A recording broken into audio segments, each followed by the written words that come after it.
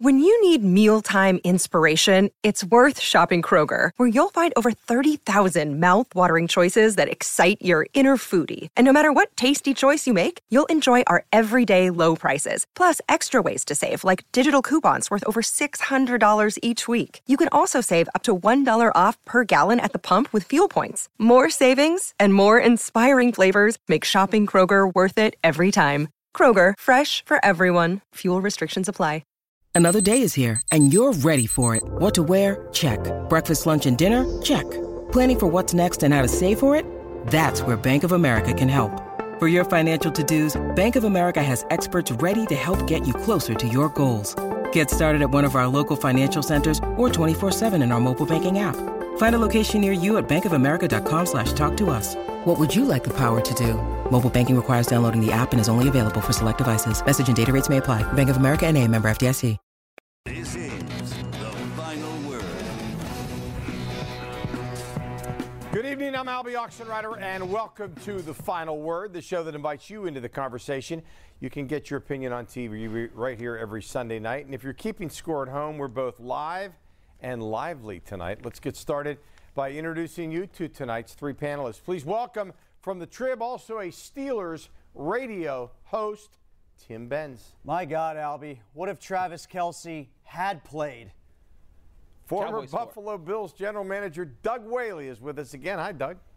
As miserable as everybody's feeling right now, I'm going to give one thing that you can look forward to and be excited about. It's the Steelers draft. There is not a position besides running back that they could not take, so this should be one of their best drafts ever.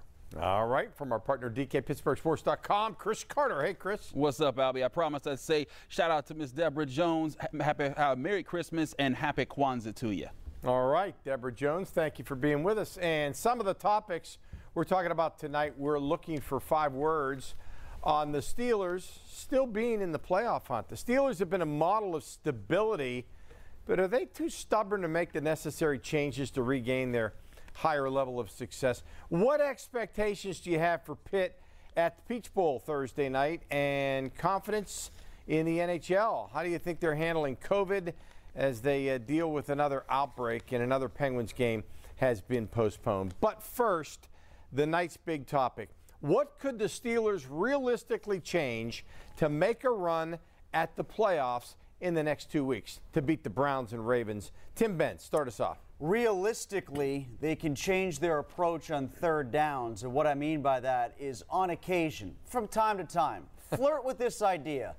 Throw the ball beyond the chains. Throw the ball beyond the sticks. Don't rely constantly on throwing underneath the first down marker and praying that the receiver can catch the ball and then run beyond the chains, because it's not working. And if they can stay on the field a little bit longer and complete, dare I say it, a ball 4 yards down the field when it's 3rd and 3, and just allow the defense to not be on the field and get roasted, that could actually help them against the Browns and against the Ravens. All right, Doug Whaley.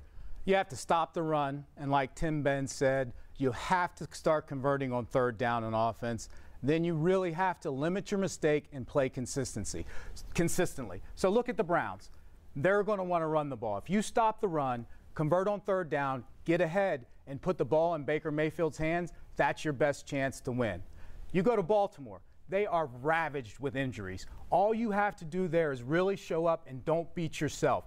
Don't make mistakes, and you should be able to win that game, and that's how they win the division and sneak into the playoffs. Chris?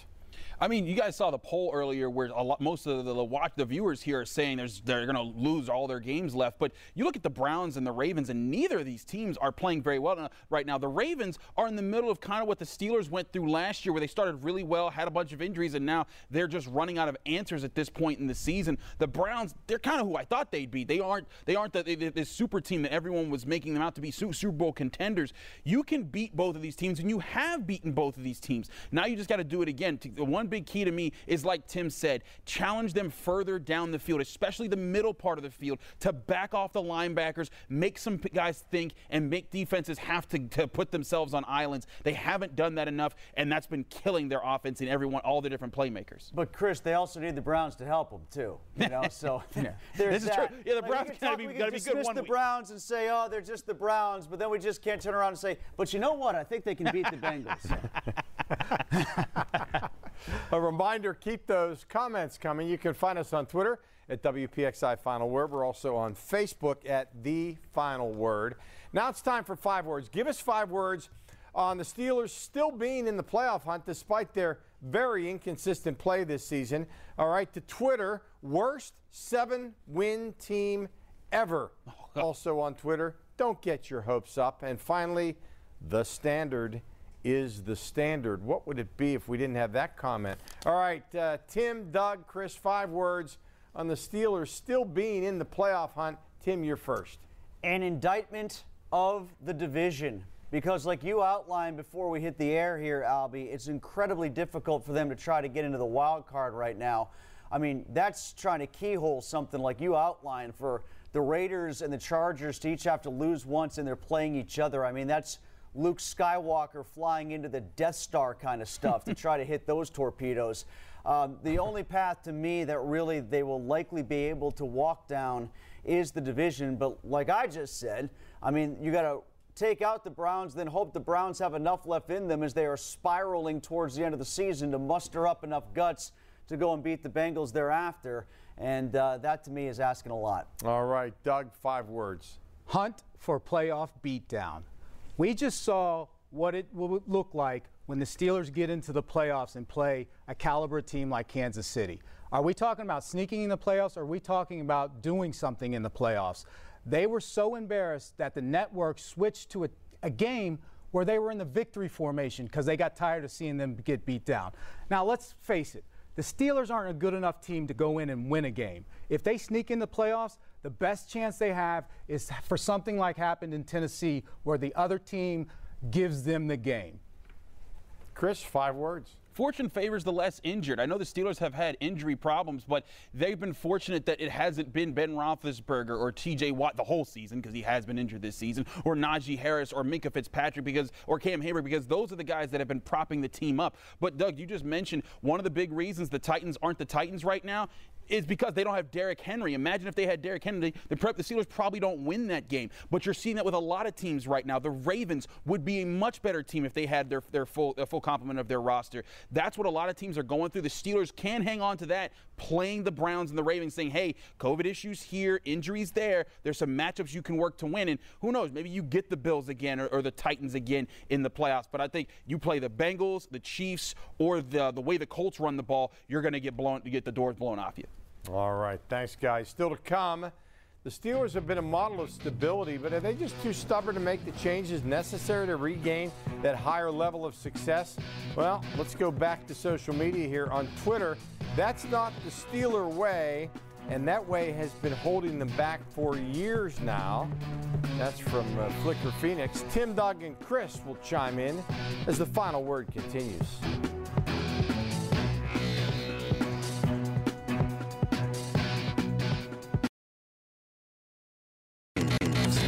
Final word.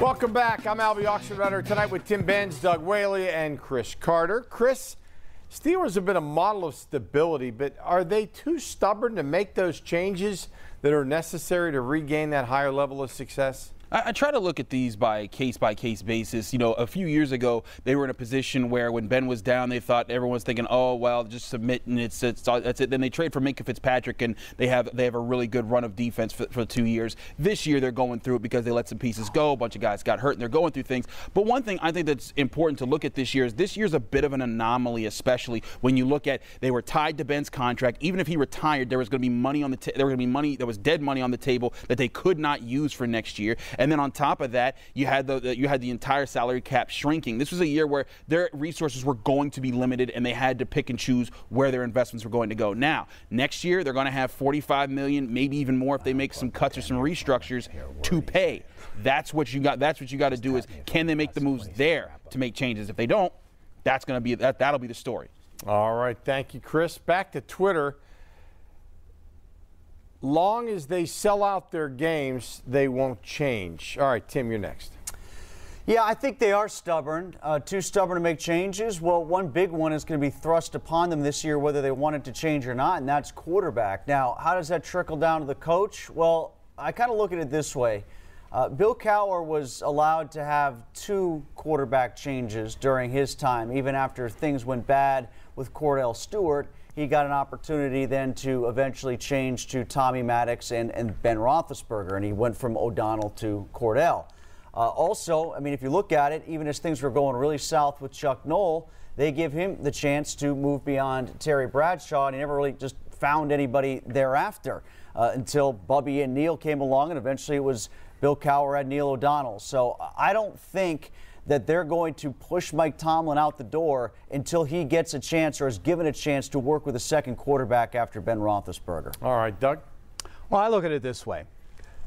This offseason will tell you everything you need to know. If they don't make a concerted effort in free agency with the cap they have to bring in some depth player, I'm not talking about starters, in the draft, actually trade down and get draft capital to improve that depth. If they don't make any changes to the coaching staff, if they bring Big Ben back, and if they don't start addressing this team from building inside out, you will know that they haven't realized that their stubbornness is antiquated and out of style and is going to hamper them for a long ways to come. All right, the Pitt Panthers in Atlanta, and now 4 nights away from the Peach Bowl against Michigan State. Doug, right back to you. What's your expectations for Pitt in the Peach Bowl? I look at it, this game is going to be a knockdown, drag-out, Big Ten, 3 yards, and a cloud of dust game. Michigan State's identity is running the ball, even without Walker. Now, you take Pickett off of Pitt's team, their strength is going to be their offensive line and their running back with Izzy and Davis. This will also help them protect Patty. So for me, 3 yards, cloud of dust, and take the under. It's going to be old school football. All right, thank you for that. Expectations? No fake slides. All right, Chris, you're next. One thing I'd say, they're very confident in Nick Patty's ability to throw the ball, and normally I wouldn't be either. If this was Clemson's defense or one of the other defenses out there like Oklahoma State that might give them a force, then I'd be really worried. But this is Michigan State defense has not been good against the pass all year. This is something that a backup quarterback can come in, and you still have Jordan Addison, you still have Gavin Bartholomew, you still have Lucas Kroll, you still have all these weapons to you. Pitt might be able to move the ball through the air. What actually favors them is they've been very good at stopping the run this year, one of the best teams in the country at doing that. If Michigan State can't throw the ball on them, that might favor them. And this is a game to make a statement win. They haven't won a New Year's Six bowl game since 1981. They haven't had a 12-win season since 1976. There's a bunch of different benchmarks that you can reach with a win here. They're confident. They're excited to meet those. And there's a lot of the seniors talking about the importance of this season. Tim?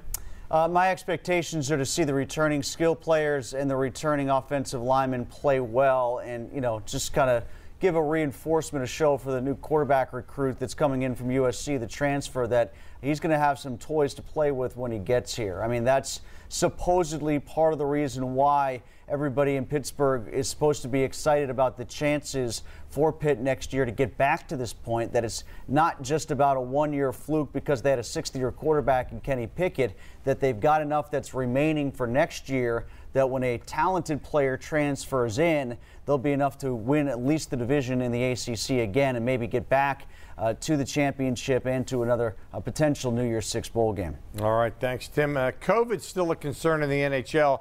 Penguins with yet another postponement of Wednesday's game in Toronto. Tim, what's your confidence level in the NHL seeing this season go through without any more major disruptions? Well, my confidence is that they will get through the season. I think that because the players won't be in the Olympics now, that certainly helps. They've got time that's built in to make up these games, but I just get frustrated with the NHL not following the lead of the NFL and the NBA and figuring out a way to play through this in some way, shape, or form. Just because they have the days available to them to reschedule, I don't think they should have to, and I think they should consider retesting or a different way to test the players, because we're asking too much of these pro sports leagues, in my opinion, to be at a higher level than everybody else in society. When you have 95% vaccination rate, you're still doing all the tests that they're doing. All right, a comment that may go along with that. As long as they keep putting politics before science, they should just cancel the season. 99% of the players are vaccinated, and yet they still make asymptomatic players sit out and are canceling games. Makes zero sense. Doug, how confident are you that they can get through without any more major disruptions? There's going to be major disruptions. And as Tim said, the issue is they want to be safe because they have time. They have that Olympic break. It's early in the season. And caseloads are going to go up in the winter. Hopefully by the springtime, they start decreasing. But the main issue, I think, is going to be that is really going to be up in the air is you have two government entities. You have Canadian government and the U.S. government. And trying to handle those policies on both countries and seeing to get that in and being able to play games, I foresee probably the end of the NHL season in the U.S. totally and not in Canada. So again, the biggest issue is how are they going to do that cross-border play? All right, Chris? The cross-border play is absolutely a problem here, but you also have to look at just the situation in the world right now. The Omicron variant has really strained everyone's ability to understand what COVID is again, because now they're saying, hey, we have to get more stricter with masks again, and the policies and how society is supposed to work and what practices people are supposed to use is changing, and that impacts sports because it's going to impact how players interact with their families when they leave the arena, when they leave the practice facility. All that plays into this. That's why you see in the NFL what they're going through right now. I think the NHL, they're in a tough spot, but I'm kind of with the guys here. You need to come up with a plan, stick to it, and like they said, we're very fortunate that hockey, it's December. You still have plenty of time to figure things out and get to the playoffs. You may even have to shut down for a little bit and say, hey, let's come up with a whole new plan, implement it, and then finish the season this way. But I don't think they're in a dire straits right now to say, hey, we got to get this plan done right at this very moment, or otherwise the season is lost. That's their biggest benefit. All right. Thank you, Chris. When we come back, we're going to go around the horn on any topic. The final word is next.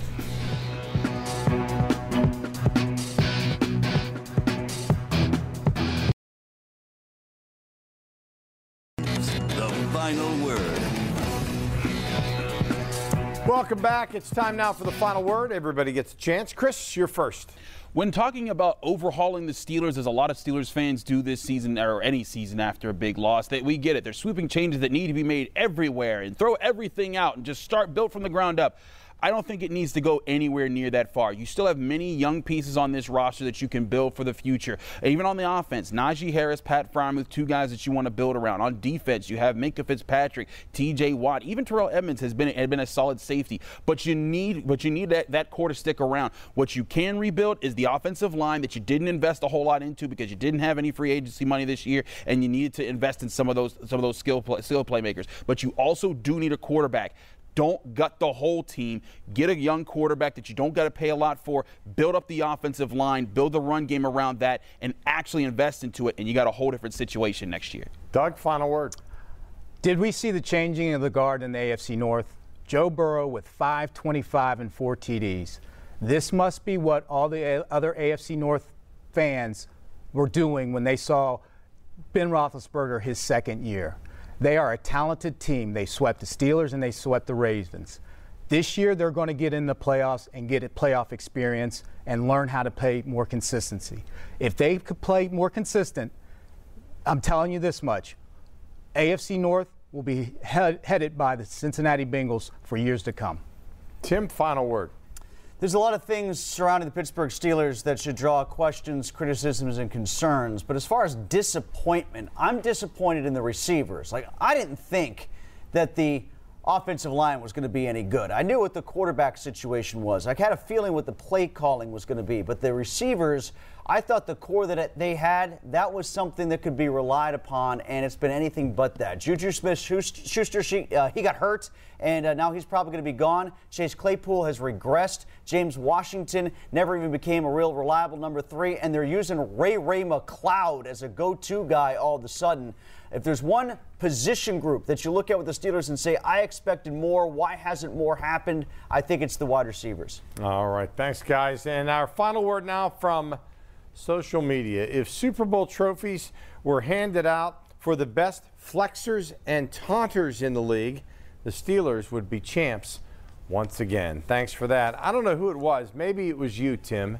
A while ago, sometime after that tie with the Lions, on this very show, it was suggested that the Steelers would finish 8-1. Was that you, Tim? Yes, that was in August, actually. Albert, yes. In August. Who's counting? All right.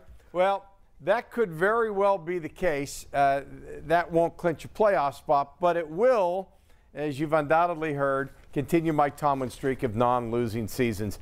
That's not unbelievable, except for the fact that it would be happening in the league's first 17-game season. You are just... you're like Nostradamus. Is that what you are, Tim? Should have played that and played the lottery numbers all on the same day. I'd still be here anyway with you, Albie. That's right. At 12:39. Our final word of 2021. And that's it. I'm Albie Oxenrider for Tim Benz, Doug Whaley, and Chris Carter. Thanks for staying up late with us. We'll see you next time.